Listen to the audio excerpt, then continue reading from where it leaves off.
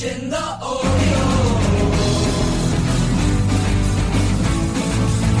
Watching the Orioles. Watching the Orioles.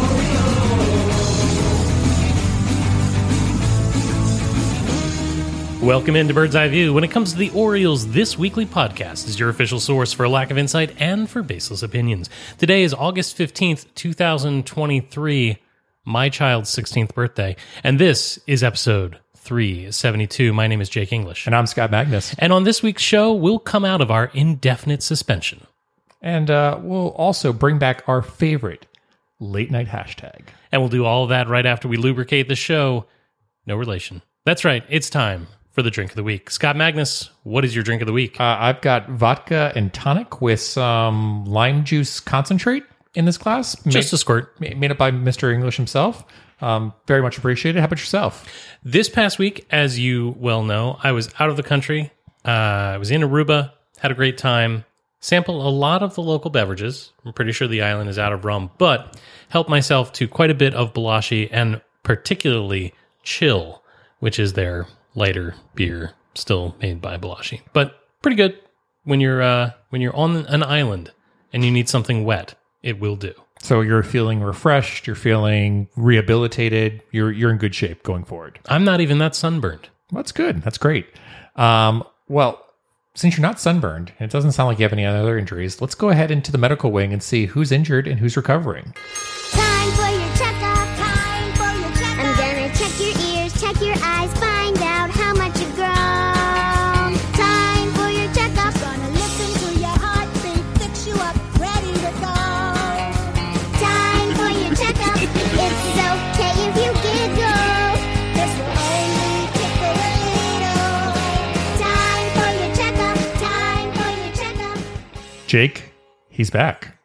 He's not back. I mean, he's not technically back, but he's kind of back. John Means is making rehab starts. Yeah. That's awesome. Well, yeah, I mean, yeah, it's good that it's happening. Right. Let's not Baltimoreans jinx this and basically get too excited about it. I mean, but again, it's good to see, John Means coming out, doing some rehab starts. Pitched for, I think, a little over 2 innings in his first rehab start. Pitched again today. Not so great results, but again, up to 44 pitches. That's encouraging, in my opinion. But yeah, I mean, I think we've said before, anything you get out of John Means this year was going to be a bonus. And I'm not saying, it's going to yield great results. But yeah, I mean, it's looking like we may see John Means potentially in the next week or two, maybe. I mean, 2 at the earliest, I would think. I would think. Look, I'm delighted that he's not hurt. Yeah. But he wasn't sharp. Yeah. And I don't know that he's ready to face major league hitters. And the Orioles desperately need him, but they need him at his best he can be. Yeah, I agree with that. But yeah, I mean, it's great that we're seeing him return on that basis. Oh yeah, I don't want to poo-poo it. I'm excited. Right. I think I'm stealing my heart away for what might be a disappointment. Oh, that makes perfect sense. Another individual that I think at the very beginning of the season we wouldn't have in essence been like, oh, that's a concern, is Danny Colomb going on the IL with bicep tendonitis. He went on the 15-day IL as of August 10th. Corresponding move really was to bring up Nick Vespi, again, lefty for lefty. How concerned are you about Colomb going down at this moment? And how much of a tax that puts on the bullpen? I'll feel a lot better when he's back. I have complicated emotions about the bullpen. I think maybe we'll talk about this a little bit later, but I think that Danny Colomb has become one of my, trusted arms outside of Felix Bautista. So yeah. I will feel better when he's back. Yeah. Scotty, I want to talk about somebody who allegedly has legs and knows how to use them. And that, of course, is Aaron Hicks. That's not what the Yankees fans tell me. Is he hurt? Yes. He got pulled out of the game on the 14th. Oh, did he? I didn't see this. He's not in the lineup. Yeah, he made his return, got 2 hits. The Masson cameras caught him a little awkwardly rounding first or pulling up on an out at second base. He was pulled from the game in favor of Austin Hayes, and he's not in the lineup here on the 15th. I'm curious if this is a day-to-day deal or something more nefarious, or if we're just all used to people being hurt and it's no big deal. I think it's partially no big deal because, again, you've got Cedric Mullins back. But it does raise a question. Again, if you're, carrying your outfield rotation right now, you did it, option Cowser into the minors again, because again, you had Hicks come up. If Hicks is in essence still dealing with something and getting through it, just like we saw with Cedric Mullins, maybe it's an opportunity to say, hey, we're going to go ahead and put you back on the IL for 10 days. Let's just stretch it out, get some additional plate appearances, and then bring back up Cowser. I mean, if Hicks goes back on the IL, there's nothing to prevent Cowser from coming right back up again. And it can be post-dated. It doesn't have to be the full time. Right. Yeah, so, I mean, I think this is something to keep an eye on. We have seen, folks like Mullins, kind of bounce back and forth. So I wouldn't be shocked if we see an IL visit again for Hicks down that basis, and then Cowser miraculously returns. Can we talk for a second about two players I don't want to see again? Sure. Austin Voth and Keegan Aiken are now both in AAA making rehab assignments. Voth is on the 60-day IL, so there would have to be all sorts of roster maneuvering to bring him back. Yep. Keegan Aiken is on the 15-day IL, and again, they're both rehabbing. Yep. No, thank you. No, thanks. So I think the big deal is, with Keegan Aiken is currently on the 40-man roster because he's only in the 15-day IL. Voth is on the 60-day, so he's not actually on the 40-man roster. And it comes back to the question, which is, when John Means is available, someone is going to have to get, displaced from the 40-man roster. And it seems to me like if you look at Keegan Aiken just doesn't have a role to fit going forward in this organization and with the structure that they're having. So there's no way that he doesn't get through waivers, right? I don't even think you lose him. I agree. So, I mean, I just don't see the need of why you need to have a Keegan Aiken on your 40-man roster right now. I think you just... When John Means is ready, and I think that's the question, I think Keegan Aiken gets passed through waivers. Alrighty. And that's basically it for the medical wing this week. I mean, knock on wood. I mean, to be fair, we did lose one individual off the medical wing. Michael Givens is no longer with the organization. I know you're deeply disappointed by this. I mean, it would have been nice to have him, I think. It would have been nice to have a productive and healthy, effective Michael Givens, but... I am truly going to miss Mr. Untouchable. Lifetime Oriole. Lifetime Oriole. Well, with that, let's go to 280 characters or less this week on the X. Stop it. I'm going to start with a tweet from Adam Jones at SimplyAJ10. If you're a teacher and need supplies, please tweet or, X the link so I can re-exit.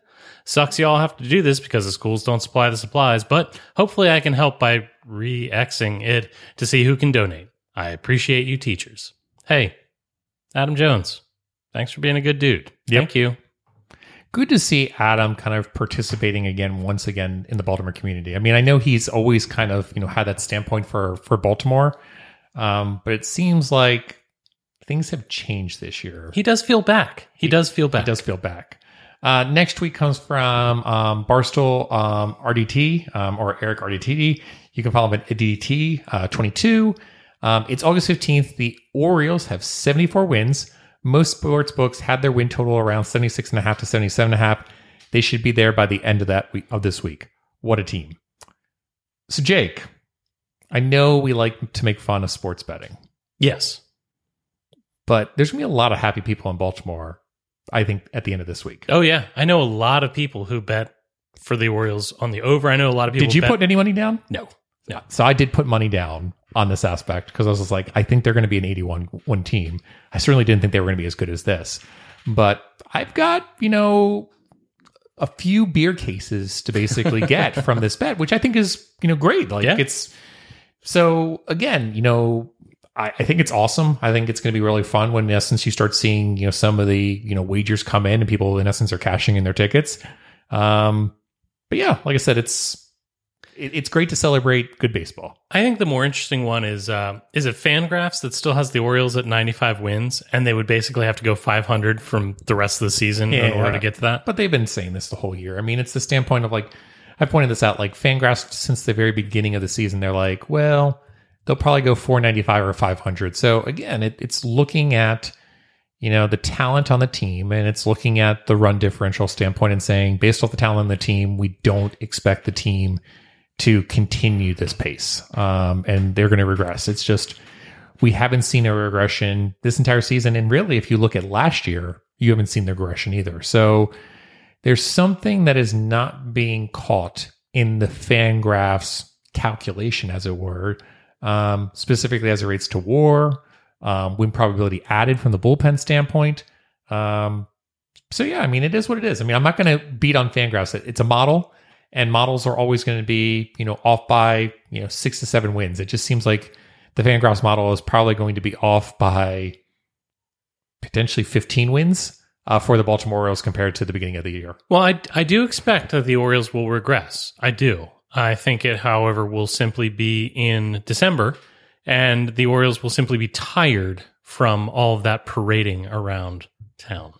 Our next tweet comes to us from Locked On Orioles at Locked On Orioles. Make sure you listen to that podcast. Connor does a great job.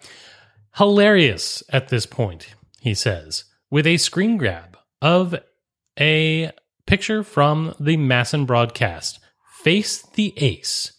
And this, of course, refers to Grayson Rodriguez facing amazing number one pitchers for the rest of the season.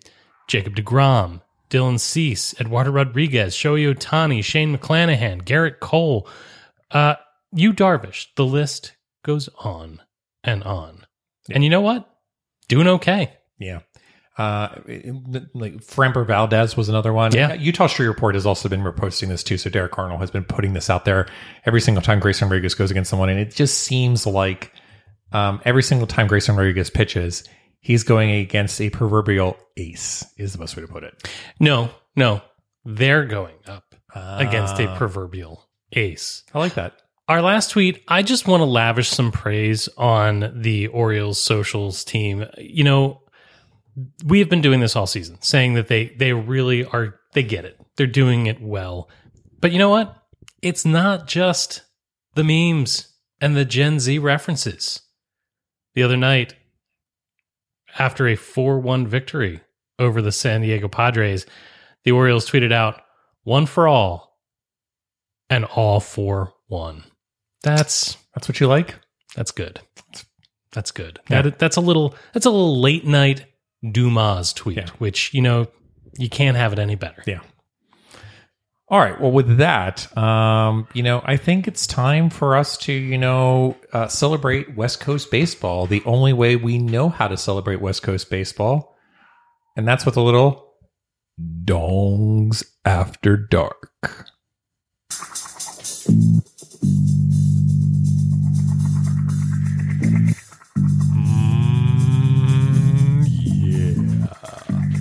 Scott, is it that time? It's that time. It's late. Oh, it's late. The house is empty.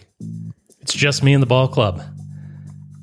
And I occasionally will fall into the dark temptations that is Dongs After Dark.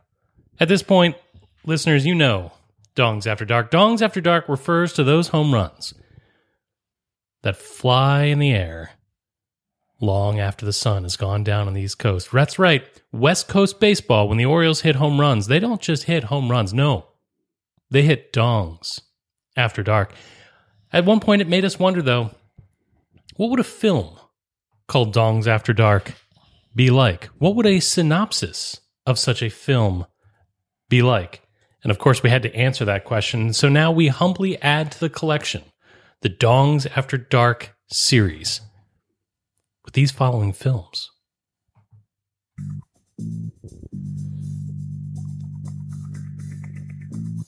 This Asin production is about a man with a gold glove, yet no love. He's a man who can't get into any position, despite carrying the load for a team that wasn't performing where it counted in the past several seasons. Now that fresh meat has been served, the young Bucks are pushing this once and future stud to his breaking point. Ramon Urias stars in Dongs After Dark. Sometimes you need to pick up the downtrodden when there's no place left for them. Sometimes you need to just carry them on your back. Sometimes you just need to reach down and give them a warm, thick hug. Adley Rutschman starring in Dongs After Dark. He had a reputation for being fast and for being powerful. But what got them the most excited was his sheer size. Bearing down and pumping it in, this hurler gives Orioles fans the relief they so desperately need. Come along for the ride up and down the mountain and hope that your save isn't blown. Felix Bautista stars in Dongs After Dark. Going international is what this individual is all about. He's crossed the channel many a times in the past. Boil 'em, mash 'em, stick 'em in a stew. Tony Taters stars in Dongs After Dark. Ryan O'Hearn finds himself in the center of new and exciting passions as he finally dominates on the field. As the chemistry between him and his team reaches a fever pitch, he finds himself on the receiving end of Homer hose after Homer hose. Join Ryan O'Hearn in a tantalizing journey that explores the magic of so much more than Orioles baseball as he stars in Dongs After Dark. Sometimes you just need a man with an experience. And this DILF is the meatiest of meats. He's not just a meat manager, he's my meaty manager. Brandon Hyde stars in Dongs After Dark.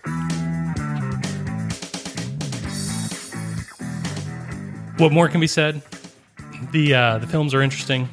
They're entertaining.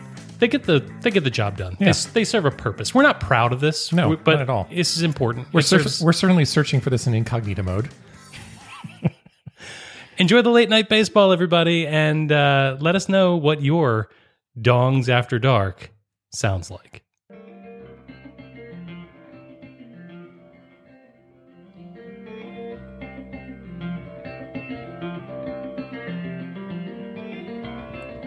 Let's go around the bases really quickly and get a feel for what's going on in Orioles baseball. Look, I know that I'm late.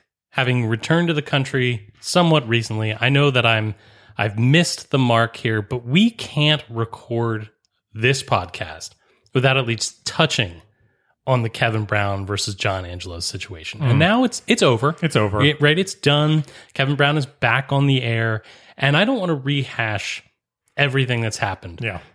But I do want to say this because I'm not sure that I've heard this in all the coverage and all the discussion about it. It is so very sad to me that the ownership group, John Angelos, did this, and that nobody in their right mind thought to themselves, well, you know what? I mean, maybe there was more than this, right? Maybe there were a couple of incidents and Kevin Brown and the organization had been locking horns, and this was just the thing that set him over the top. Or, maybe there's more that we're not hearing. No. Everybody heard this story and went, oh yeah, That makes sense. that checks out. That vibes. Yeah.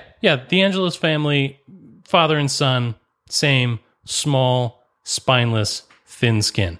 It's really disappointing to me that the identity of our ball club is that it is so obvious how pathetic the ownership is. Yep. That to me jumped out about all this story. Like, is Kevin Brown great? Yes. Was it completely ridiculous that this happened? Yes. But the thing that is truly upsetting is that it is not surprising, that it is not beyond our ability to say, well, no, this happened. It happened this way.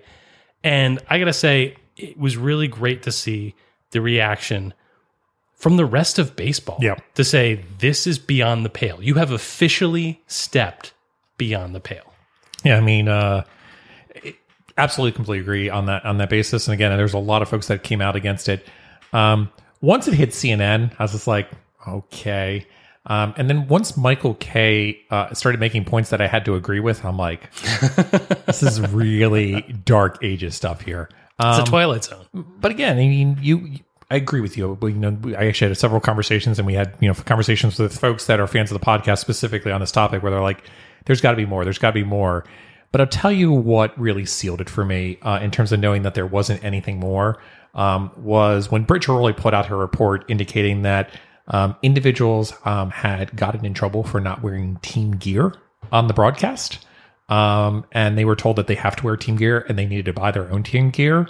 I'm just like, that sounds like such an Orioles thing that, again, it was like 1 + 1 = 2. And it's just like, well, even if the Kevin situation isn't quite there, there's enough here to basically say we've got, again, ownership with John Angelos inserting inserting themselves into the situation. And let's be candid. I mean, let's not even go into the whole Kevin Brown situation. Let's talk Camden Crossing. Camden Crossing is, again, something that came out through the Baltimore Banner. There was a survey that went out to individuals asking questions like, well, what would you like to see around the Camden Yards area? And just trying to get it. And then information comes out where, John Angelos has been kind of stalling the lease negotiation because he doesn't just want additional money on top of the $600 million. He does. Right. He also wants public land to be gifted to him so that he can, in essence, develop it out as a further long-term venture for the business. I thought it was masterful that those details became available when public sentiment was so harshly against John Angelos. We found out that he wants the $300 million, that he wants the land deal, that he wants the sweetheart deal beyond the $600 million, and the fact that the Orioles have to have a place to play baseball. All of those details came out after the entire world stood up with one voice and said, "You are small and pathetic." I think that was a masterclass. We're not going to talk about this. It is National Lighthouse Day, and we're not going to get into conversations on this topic. Is today National Lighthouse Day? I actually don't know. I just made that up. Oh, but it's disappointing. If you want to see my lights later on, I'll show them. But is this still Dongs After Dark? No. Pete's it just comes back and just shows how shallow, and I think Matt Taylor indicated this so much, like, we don't need John Angelos to come in and fix the woes of the past to put his name on it. Like, just run a baseball team, run it effectively, win a World Series, and by gosh, your name will go down forever on that basis. But you're not going to you're not going to be the savior of Baltimore. And I think I've talked about this on the last podcast, and we were like, is that true? I still feel it, and I still feel it even more to this day. John Angelos is trying to make a name for the Angelos family of saying, we're not just ownership for the Baltimore Orioles. We are, in essence, the saviors of Baltimore in terms of what we've donated from charities, what we've done for the local Baltimore area. They want to be named right there with a Donald Schaefer or William Kurt Schmoke. And they're not going to get their way. It's as simple as that. They're not going to get their way. And they're going to go kicking and screaming all the way down. And they could absolutely. John Angelos could be beloved. Yep. By strictly not being his father. Correct. He could be beloved. There was a playbook written of like, do exactly opposite of what your dad did. Well, I mean, think about the story for just a second. Yeah. This could have been the story. Yeah. The story could have been John Angelos allows Mike Elias to do his job, right, to bring a winning ball club back to Baltimore, making the organizational investments in the Wall and the camps in the Dominican and Venezuela, and rebuilding the minor league system, and signing a brand new lease to keep the Orioles in Baltimore.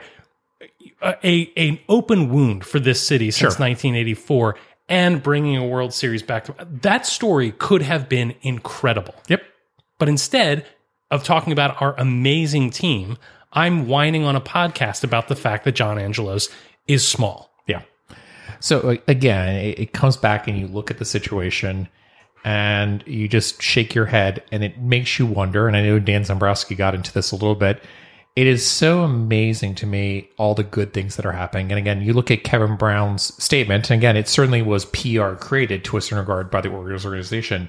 But I do think there's some wholesome moments in there, specifically of like, I do think Kevin Brown does really like what's going on the field with the Orioles organization. And how can you not? I mean, you watch them go play, and it's a great standpoint. However, and this is the however, there's that lingering aspect in the back of your head of, what is ownership going to do next? When is ownership going to commit to signing a lease. And then again, like Dan Zambrowski was mentioning, at what point does the Orioles organization say, we're going to put up money to sign young talent like the Dodgers have, like the Braves have, like the Diamondbacks have, any single team. And it just seems like it's a situation where, John Angelos is going to say, I'm going to ride this for as long as I can until I, in essence, get a kickback. And that kickback, I also want my name all over it in regards to property and or rights and everything like that, so that I can place myself on a pedestal and say, look how amazing I am. I didn't want to miss the opportunity to kick him, but I also don't want to beat a dead horse. Let's round first base. Sure. Let's head to second base. Let's talk about some of the things that are happening with the team. I want to talk for just a second about the pitching staff. Sure.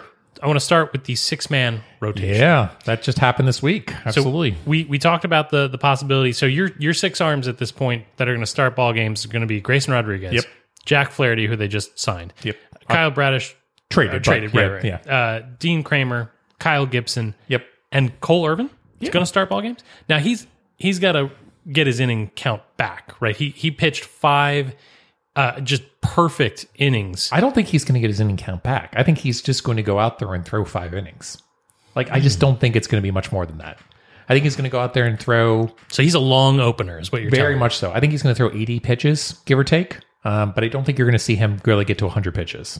Okay. And I'm actually okay with that, is the best way to describe it. Because either you're using him in that fashion, or you're saying to someone like, Kramer or Bradish or Grayson Rodriguez of like, hey, we're going to let you go to 80 pitches and then we're going to bring Irvin in. And it's kind of like you're kind of, trying to navigate a little bit differently. I'd rather just say, okay, we're just going to go with this 6-man rotation. That's going to get us through September. And in essence, we're going to have slightly expanded bullpen going through September that if we need to, in essence, throw a game away, as it were, because a starter doesn't get deep into the game, we can do so. The thing I wondered about it, though, is that what does that do to the bullpen? And, at that point, I really want Tyler Wells back to be back there. I want, we talked about John Means. I'd love to have John Means back. Yep. But you can only do this 6-man rotation thing. You can only have starters go intentionally short if you can trust the bullpen. And the Orioles are winning a crap ton of games. Yep. Frankly, I think sometimes they're winning games they shouldn't, right? But I don't know that I trust the bullpen. Cano has been absolutely mortal. Yep. Fuji has been up or down, and you don't know which version you're going to get. Colomb is hurt right now, so he's not doing anything for you. There are some real questions out there. And, I don't think, with all due respect, that Nick Vespi and Joey Crable are the answer. No. They just have to hold down the fort long enough until we can figure it out. That's exactly right. So, again, you look at it and you say, yes, Batista has a few standpoints where he is not a immortal god of gold, and he is not the aspect of the greatest thing in the world, but he is still the best relief pitcher in all Major League Baseball. So, yes, he is going to blow saves on occasion. Yes, it's going to get a little wild. It's going to get a little wacky. But I still think it comes back to, I think we are all so spoiled with that 2016 season by Zach Britton that we're just like, you either have to have perfection or you're not a good reliever. And I look at Felix Bautista and I'm like, there isn't anybody else on this club or probably Major League Baseball that I would trust more to be the closer. Now, unless you're going to starting pitchers, if you're going to saying you can pick any starting pitcher to be a closer, well, that's a whole different matter. But with relief pitchers, I don't think I'm choosing anybody else besides Felix Bautista. Now, I agree with you about the other folks. Fuji has been up and down with control standpoints. Cano has been hittable, since May. And then you've got, 4 individuals with Ballman, Perez, and Vespi. And I'm going to get to my 4th one in just a second. But you've got folks that are kind of interchangeable. And I think that's going to be the question, which is who becomes those interchangeable pieces and who do they take into the postseason? Do they take a John Means into the postseason? Do they take a Tyler Wells into the postseason? Do they take a, do they take a D.L. Hall into the postseason? The other standpoint is you're not going to need 6 starters in the postseason. You're going to need 4 starters in the postseason. So you're going to look at that situation of your 6 starters and say, who are 2 that I want to push into the bullpen on that basis? So I think there's, we talk about depth within the bullpen. I actually think, when you look at the bullpen as it relates to the postseason, it's going to live or die on how Felix Bautista does and how Yenier Cano does and how Fujinami does. But if I look past those 3, I'm not super concerned because I think it is what it is. I think at the end of the day, you're either going to win a division series or a championship series or World Series based off of the standpoint of how well does Cano and Bautista do. And again, we saw that in 2012. Jim Johnson was not who we were expecting him to be. He was a pretender. And that cost us games. 2 games actually in ALDS 2012. I feel much better about Felix Bautista compared to Jim Johnson. It is what it is. So like I said, it's certainly something to watch. The closer and closer we get to September, though, the more and more I'm like, we are in really good shape from a bullpen standpoint. The other thing that I will say let me just throw on my orange colored glasses for a moment, now playing the role of Jim Hunter. I think that part of the reason that the bullpen has been so exposed, that has been so concerning, while the Orioles continue to win series after series, is that the offense has gone a bit quiet, right? And so we are now in a situation. I think Alex Fast posted this. I think they're 25th currently in WOBA after the All-Star break from an offensive standpoint. So you're absolutely right. Like, since the All-Star break, for almost a month now, the Orioles offense has been pretty poor. And the Orioles have been getting it done. And they have. Sure. They've been getting it done on the backs of this pitching rotation and bullpen that we all find rightfully so suspect. Sure. It's a pretty good situation to be in. And I will say that, I think that we as fans struggle to be objective about, yes, that was unpleasant to watch tonight. Yep. But tomorrow is a new day and everything's still fine. Yeah. I come back to... myself included. Yeah. I come back. There was an earlier portion of the season where the pitching was dominant. We were pitching to, mid-threes or ERAs. The hitting was scoring 6 to 7 runs. And it was during that long winning streak. And I'm like, this team is absolutely on fire on all cylinders. Like, they're doing great fielding. They're doing great pitching. Like, there's nothing on it. And right now I'd say, the starting pitching has been above average. I wouldn't say it's great, but I would say it's above average. The bullpen, as much as people hate on the bullpen, they've been doing a really nice job in terms of, keeping them in the games. Yes, they've blown a few games. It's okay. It's going to happen in baseball. The hitting is what I look at and say there seems to be a little bit of a lack of consistency. But again, let's talk about that. Like you said, they're winning, and they've been maintaining their standpoint in terms of winning. And in reality, things go through ebbs and flows. If the offense is down right now through an ebb, we've seen them hot before in the past.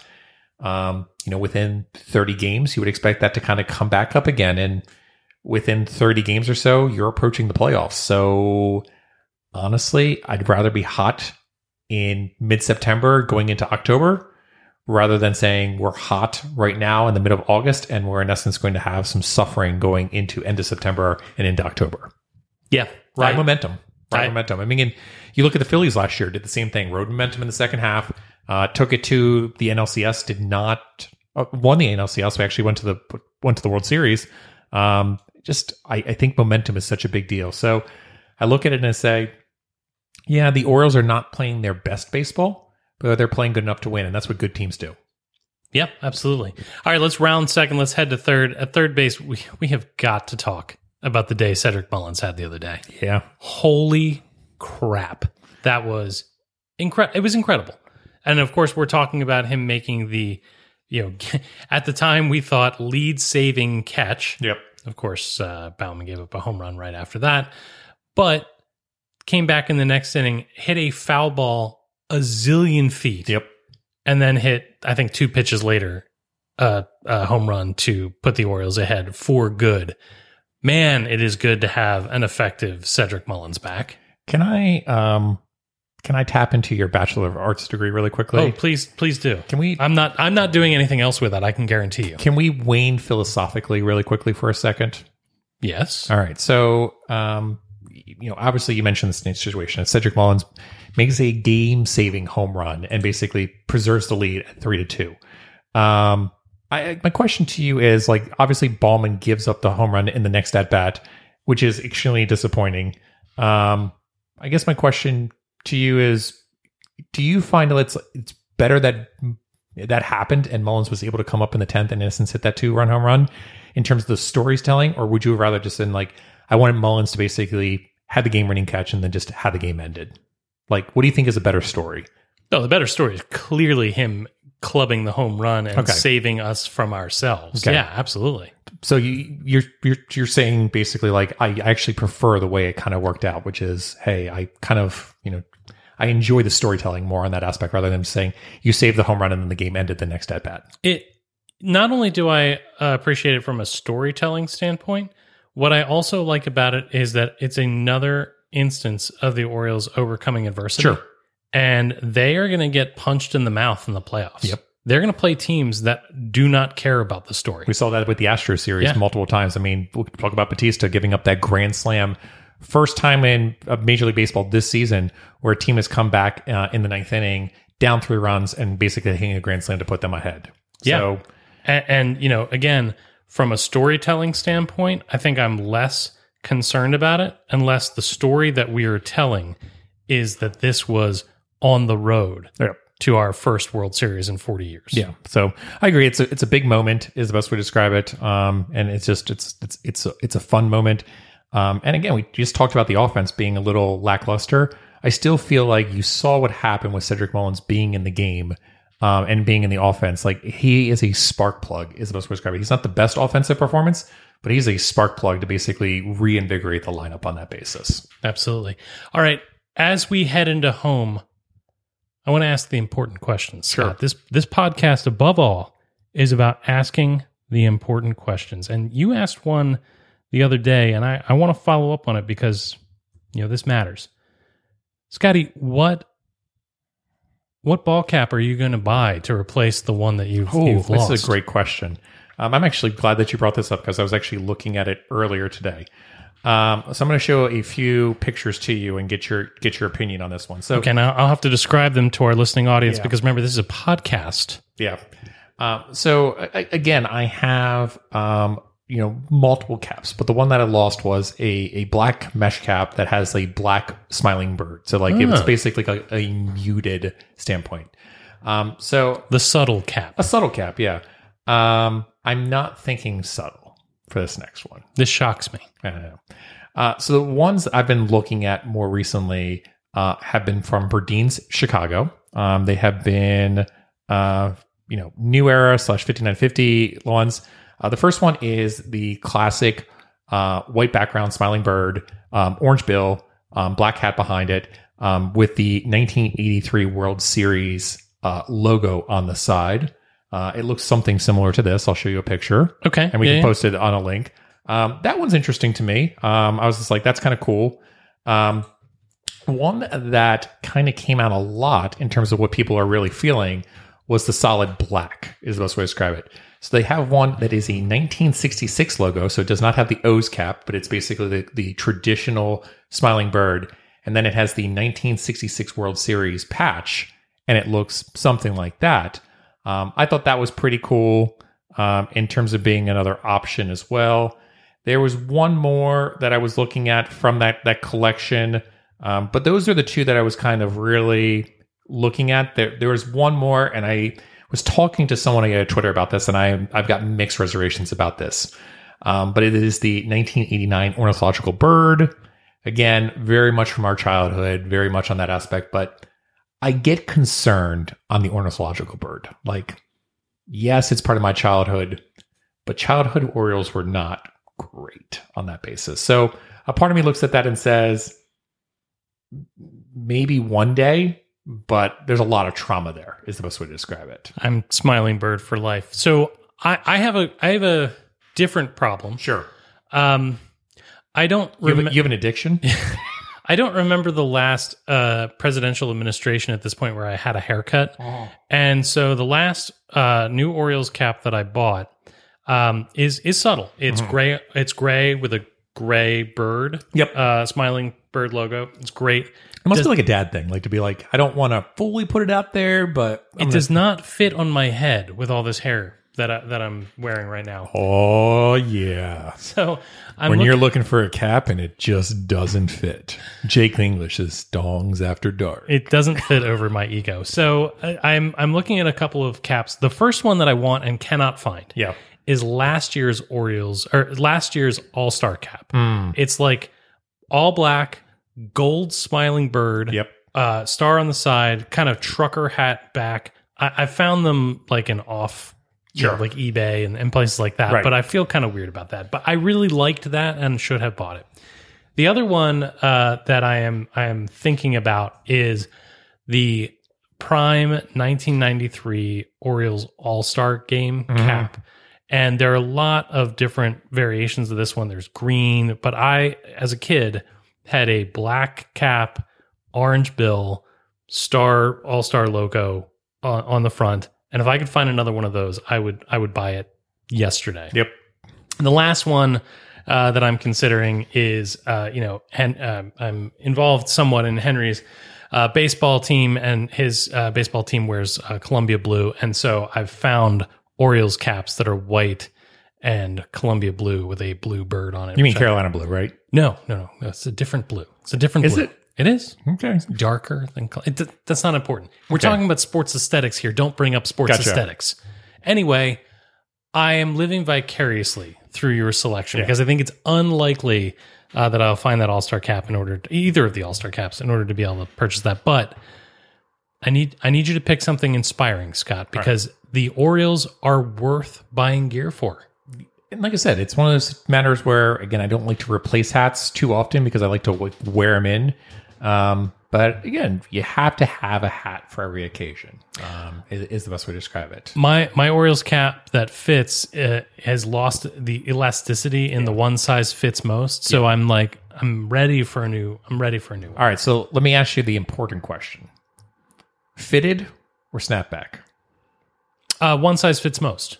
Okay. Not fitted because that's just problematic. But the faux fitted, little stretch basically. The faux fitted look. That's my so the ones I'm looking at are fitted, which I think I've got to be really careful on. Yeah, because again, shrinkage is always an issue for Dongs After Dark. So if you take too many steroids, you won't be able to fit in your hat anymore. Well, if I appear in the Mitchell Report in the future, then you'll know that I was doing something wrong. All right. Well, with that conversation, if you know where to find last year's 2022 All-Star Game cap, please let us know at Bird's Eye View BL. Also, if you have suggestions for a cap that we should be looking at, let us know at Bird's Eye View BL. If you provide us camouflage caps, you will be muted/banned on our Twitter on that basis. It's illegal to wear camouflage in Aruba. Oh, there you go. Good for Aruba. And with that, let's figure out who is the boss this weekend in Fantasy Boss.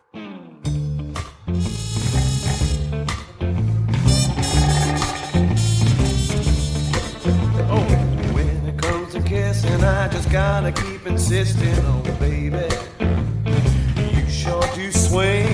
When it comes to kissing, I just got to keep insisting, oh daddy, you are the king. Baby, you've got me beat up and down, inside out and across. Oh yeah. But in the middle of the night, when the moon is shining bright, you're the boss. It's getting close. Getting close. Scott, the way the season has gone, I guarantee that their listeners have no idea what that music means. But that is definitely not true. I did pull off a victory this week to bring the score to 8-3. I have to say, who would have ever thought? You never bet the push. You never bet the push. And lo and behold, Jake English bets the push. The line was set at 6 innings pitched for Jack Flaherty in his Orioles debut. I took the over, and if it would have gone under, I would have neither one of us would have won. Jake English hits it directly on the nose and wins it this week. I bet 0 in roulette, and won. So that means that I have a chance, I chance, guess. yeah. One of the things that we should point out is that Fate nuked one of our wild cards. Yeah, this week. we had a wild card out there indicating if Felix Batista or Yano Yurkino did not get a save, who would it be? Joey Crable and Ciano Perez were one of our 2 picks. Fujinami had a save. So that category for the wild card, in essence, goes off the board, as it were, because we were both wrong. So with that, we are going to go ahead and select a new category. So, Jake, we're going to go classic. We're going to go ahead and do dongs. Dongs? Dongs. Dongs. Dongs. Well, if we're going to select dongs, I'm going to go with the hot hand. Sure. I'm going to go with Ryan Mountcastle. Okay. And I think I am going to go with... It's hard because nobody's hitting. Yeah, I am going to go with Mr. Gunnar Henderson because, again, he's been struggling as of late. I'm hoping that he can kind of turn it around. Jake, would you like to go double or nothing in this category? No, I do not. Would you like to have a wild card in this spot? I think I could be wild card enticed. Okay, I need you to give me a name of an individual who is going to hit a home run via StatCast next for more than 450 plus feet. 450 feet. All right, so sorry, I'm just working it out here. I think the obvious answer is Mountcastle because he just did it. I'm going to say Austin Hayes. Okay. I am going to go double down. I'm going to go Gunner. Nice. Yeah, so we're going to go Gunner. For my end, you're going to go with Mountcastle for the most amount of dongs, but we'll see who has the next 450 plus home run. You're going with Hayes. I'm going with Gunner. And we will see who owns it. So we'll see, Jake, if you can get 2 points this week and make it even closer as we slowly enter into September. With that, let's figure out who was good, who was bad, and who was ugly this week in Birdland.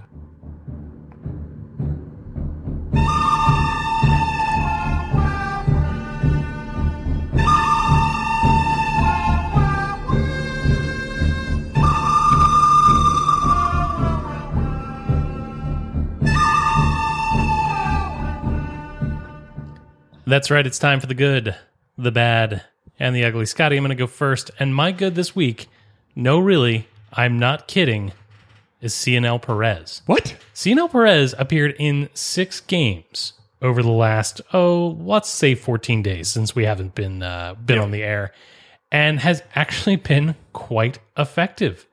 Perez, at one point, was on the wrong end of the walk and K per 9. 10.8 K per 9 in the last 2 weeks, 1.8 walks per 9, with 75% ground ball rate and left on base percentage at 0 ERA, but more importantly in my eyes, a 1.47 FIP and a 2.13 xFIP. This bullpen needed a shot in the arm. We were hoping that Cianel Perez could get anywhere near what he did last year. And at least for the last 2 weeks, Scotty, he's been good. Yeah, no, I agree with that. We mentioned it earlier. I think we've got to call it out. Ryan Mountcastle has to be a good. I mean, incredible. He has come back from the whole vertigo situation and has been spraying the ball, has been having decent plate appearances, plate discipline. Yes, he's still striking out at a 25% K rate, but a 14.5% walk rate in the past 2 weeks. He's got a 435 average, a 509 on base percentage, a 476 WOBA, good for a 212 weighted runs created plus. Over the past 2 weeks, he's created a 0.8 FWAR for himself. Ryan Mountcastle, I mean, we left him for dead, is the best way to describe it. Like most of Orioles fans, including us, said, well, he'll come back, but he'll probably be a platoon. And he has inserted himself into the lineup and saying, I'm not going to be a platoon. I want to play every single day going forward. So you've seen lineups of O'Hearn and Mountcastle out there on that basis. So Ryan Mountcastle, kudos to you. You've been good lately. Hope you can keep it up. But yeah, he gets my good for the week. Scott, my good this week is going to go to James McCann. Yeah, that's right. I said it. Another good. It's good, and it's James McCann. Over the last 2 weeks, he's had 21 plate appearances, so he's been a platoon player, but with that, he has been making the most of it. A 261 weighted runs created plus, a 547 WOBA. His BABIP is 692. At a time when the Orioles offense is struggling, James McCann is doing what the Orioles hoped that he would do when they got him, which is to not only take the innings off of Rutschman. He's catching and allowing Rutschman to DH quite a bit over the last couple of weeks, but also providing value at the bottom of the order has been great. So he is my second good for the week. Yeah, so my good is going to go to Grayson Rodriguez. That's right, Jake. I'm also going to go with a good as well. In the past 2 weeks, 3 games started, 18 and 2/3 innings pitched, 7.71 Ks per 9, 2.41 walks per 9. Again, Ks per 9 is a little bit down right now, but I think it's so encouraging to watch Grayson Rodriguez go out there right now and actually pitch, mix it up, getting the velocity back up there at 97 miles, 98 miles per hour. He's even topped out at 101 in a few instances. It just looks like he is the player that we were expecting to be. And the one thing that I think I've liked the most from his last start was he came out afterwards and he said, it was actually really good for me to go down to Norfolk, reset. And it's a little bit of that humility piece that I really liked hearing of him saying, yep, it was going okay up here, but I needed that reset in order to kind of come back up here and come up with a fresh mind. He's not coming up here and saying, well, I'm back here and I'm showing the organization what I can do. It's more the aspect like, yep, I'm going to be cocky just like any pitcher needs to be, but also showing a little humility. So I really like that from Grayson Rodriguez. A 23-year-old. Yep. Grayson Rodriguez. I want to see how this continues to go, but certainly, since Grayson's come back, he seems to get better and better each start. And he is doing a great job in terms of mixing up pitches and being a pitcher's pitcher rather than just, throwing his pitches. My good is going to go to Cole Irvin. And, we talked about that last start that he had. Boy, the organization needed that. I mean, this team needed that performance just like that. And frankly, I was surprised. He matched an incredibly masterful performance from that pitcher from the Mariners and gave the team the ability to stay in a 0-0 game and win it in the 10th. He's not going to be that perfect every time out, but this is probably closer to what the Orioles expected when they got him. Yep. And if he can do anything near that for the next 2 months of baseball, things might be okay. So for my good this week, Cole Irvin, please keep it up. Yeah. My last good is going to go to one of the individuals that I did not talk about when we were talking about the bullpen. I think it's an under the radar move. And I don't think most folks that watch the Orioles are in essence looking at. I think folks that follow on Twitter and stuff like that are, know this individual. But Jacob Webb deserves a good standpoint. Again, in 4 appearances, he's come in, pitched 4 innings. He's got a 13.5 Ks per 9, 2.25 walks per 9. And again, 0 ERA, 1.02 FIP, 1.84 xFIP. The BABIP is, non-sustainable. It's at 167 is the best way to describe it. And the left on base is obviously really high, but you look at a player like Jacob Webb, who was, non-tendered by the Angels organization, coming into the organization with about a 3.8 ERA. And you watched him pitch the first few times and you're like, am I missing something? Like, why would the Angels designate this guy for assignment? And even Palmer was mentioning that too. He's like, yeah, like this guy looks pretty good. Like, I think there's one thing that we can all agree on, and that is that the Angels made all of the right roster decisions at the trade deadline. Yeah. But again, I'm not saying Jacob Webb is going to be, a 7th, 8th, 9th guy. But again, it's going to be a matter where, if you're looking for someone to come in the 6th inning or get you through an extra, 2 outs to basically get you to the next inning, I think Jacob Webb could serve as a good Brian Baker. And I'm interested to see more from Jacob Webb. Like I said, the stuff is not filthy, but I like what I see and I want to see more of it, is the best way to describe it. So Jacob Webb gets my good. The metrics look good. The approach looks really good. Jim Palmer gave him some praise.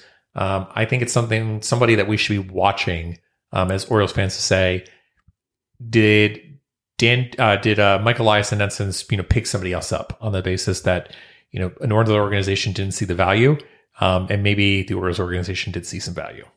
So, Scott, we broke the rules. Yes. We went good. Yes. Gonna break the rules again. Yep. I do have an ugly. Okay. The ugly is my own hypocrisy. Mm-hmm. And I want to explain. I have decried the behavior of opposing fans at Oriole Park at Camden Yards for as long as we've had this podcast. It has made me ill to have to sit and lose to the likes of Yankees and Red Sox fans for a generation and have them just rub our noses in it. However, there is a not small part of me that has really, really enjoyed seeing the Orioles fans and hearing the Orioles fans on the road. Little things like hearing the O during the anthem or the Let's Go O's chants in the middle of a rally. And God love that guy who screamed out, "Let's go Tony Taters," loud enough to get picked up on the broadcast. Yep. I acknowledge the hypocrisy, and I'm not really through like dealing with my emotions about that, but God, it has been fun to watch the Orioles be really good and for Orioles fans to be a presence elsewhere in the league. It's been cool. So, though I love that, my ugly for this week is my own hypocrisy in the double standard. Be better, Jake. Be better. Well, with that, let's go ahead and blow the save and close this thing out.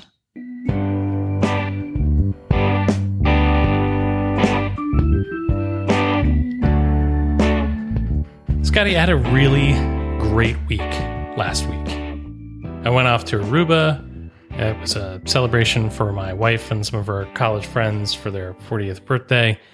And one of the highlights for me was not the beach or great food or the camaraderie and the togetherness. Those things were fine. But for me, it was the delight in finding a Baltimore Orioles baseball game on the television in Aruba at the pool bar. That's cool.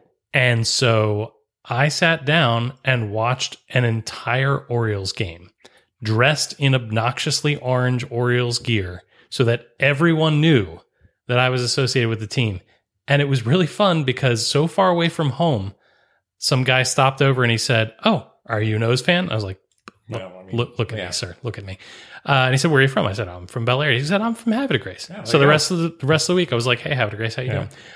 There were people at the bar dressed in Red Sox gears, clearly rooting for the Orioles. Yep. So he was confused.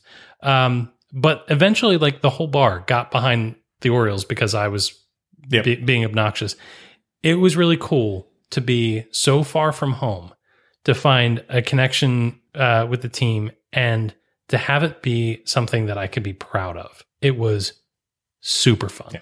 So I also was on vacation because we missed our podcast last week, and I entered into enemy territory. I was down in Clearwater, which again, stone's throw away from Tampa, and also wore Orioles gear out. And I had numerous Tampa fans stop me and just engage in conversation and just, have a conversation about, hey, the Orioles are playing really great. It's going to be a really great end of the season. I was like, absolutely. Like, it's going to be great to see whoever one of us wins. That's like, honestly, as long as the Red Sox and the Yankees are in the basement, it's going to be great. And they're like, absolutely. And they're like, best of luck to you this season. Best of luck to you. But again, also ran into Red Sox and Yankees fans who came up to me and were just like, man, the Orioles are so fun to watch. And they're like, I wish our organization had young talent like that. They're like, it is so nice to watch players run out of the box, have the passion, and basically do it. And I'm like, yeah, it is pretty nice. Enjoy the cellar. And they were just like, yeah, it's going to be rough, but maybe next year will be better. And I'm like, get used to it. Is the best way to describe it. I remember maybe next year. So, like I said, it is good to wear your colors, as it were, to outside of the area locations, be recognized for the fandom that you are. And it's very interesting to see, other fan bases getting behind the Orioles, not Mariners fans. That's a whole nother topic. But most fan bases, in essence, are looking at the Orioles and they can see the young talent and how they're playing and like, I hope they go pretty far this season is what I think the general sentiment is the best way to describe it. So fun times. Newsflash, the Orioles are fun. Yeah. And that is our show. Remember, you can find this and our entire catalog of indispensable episodes at birdseyeviewbaltimore.com. Bird's Eye View is available for download wherever it is you get your podcast. Please subscribe to the show on Apple Podcast, Google Podcast, Spotify, and many others. Please remember to rate and review the show. Please rate, review. We need it. We appreciate the feedback and encourages other people to listen for the first time. Come and get social with us. You can email us at contact@birdseyeviewbaltimore.com. You can find us all over on social media. We're on Instagram. We're on Facebook. We're on Snapchat. We're on the Ticks and the Talks. No, seriously, we're on TikTok. And the best way to get a hold of us is on the X, where we re-X at Bird's Eye View, BAL. You can find us also on Mastodon and Threads if that whole X thing doesn't work out. But with that, Baltimore and beyond, I'll bid you all a fond adieu, adieu. Good night, Baltimore, and let's go O's.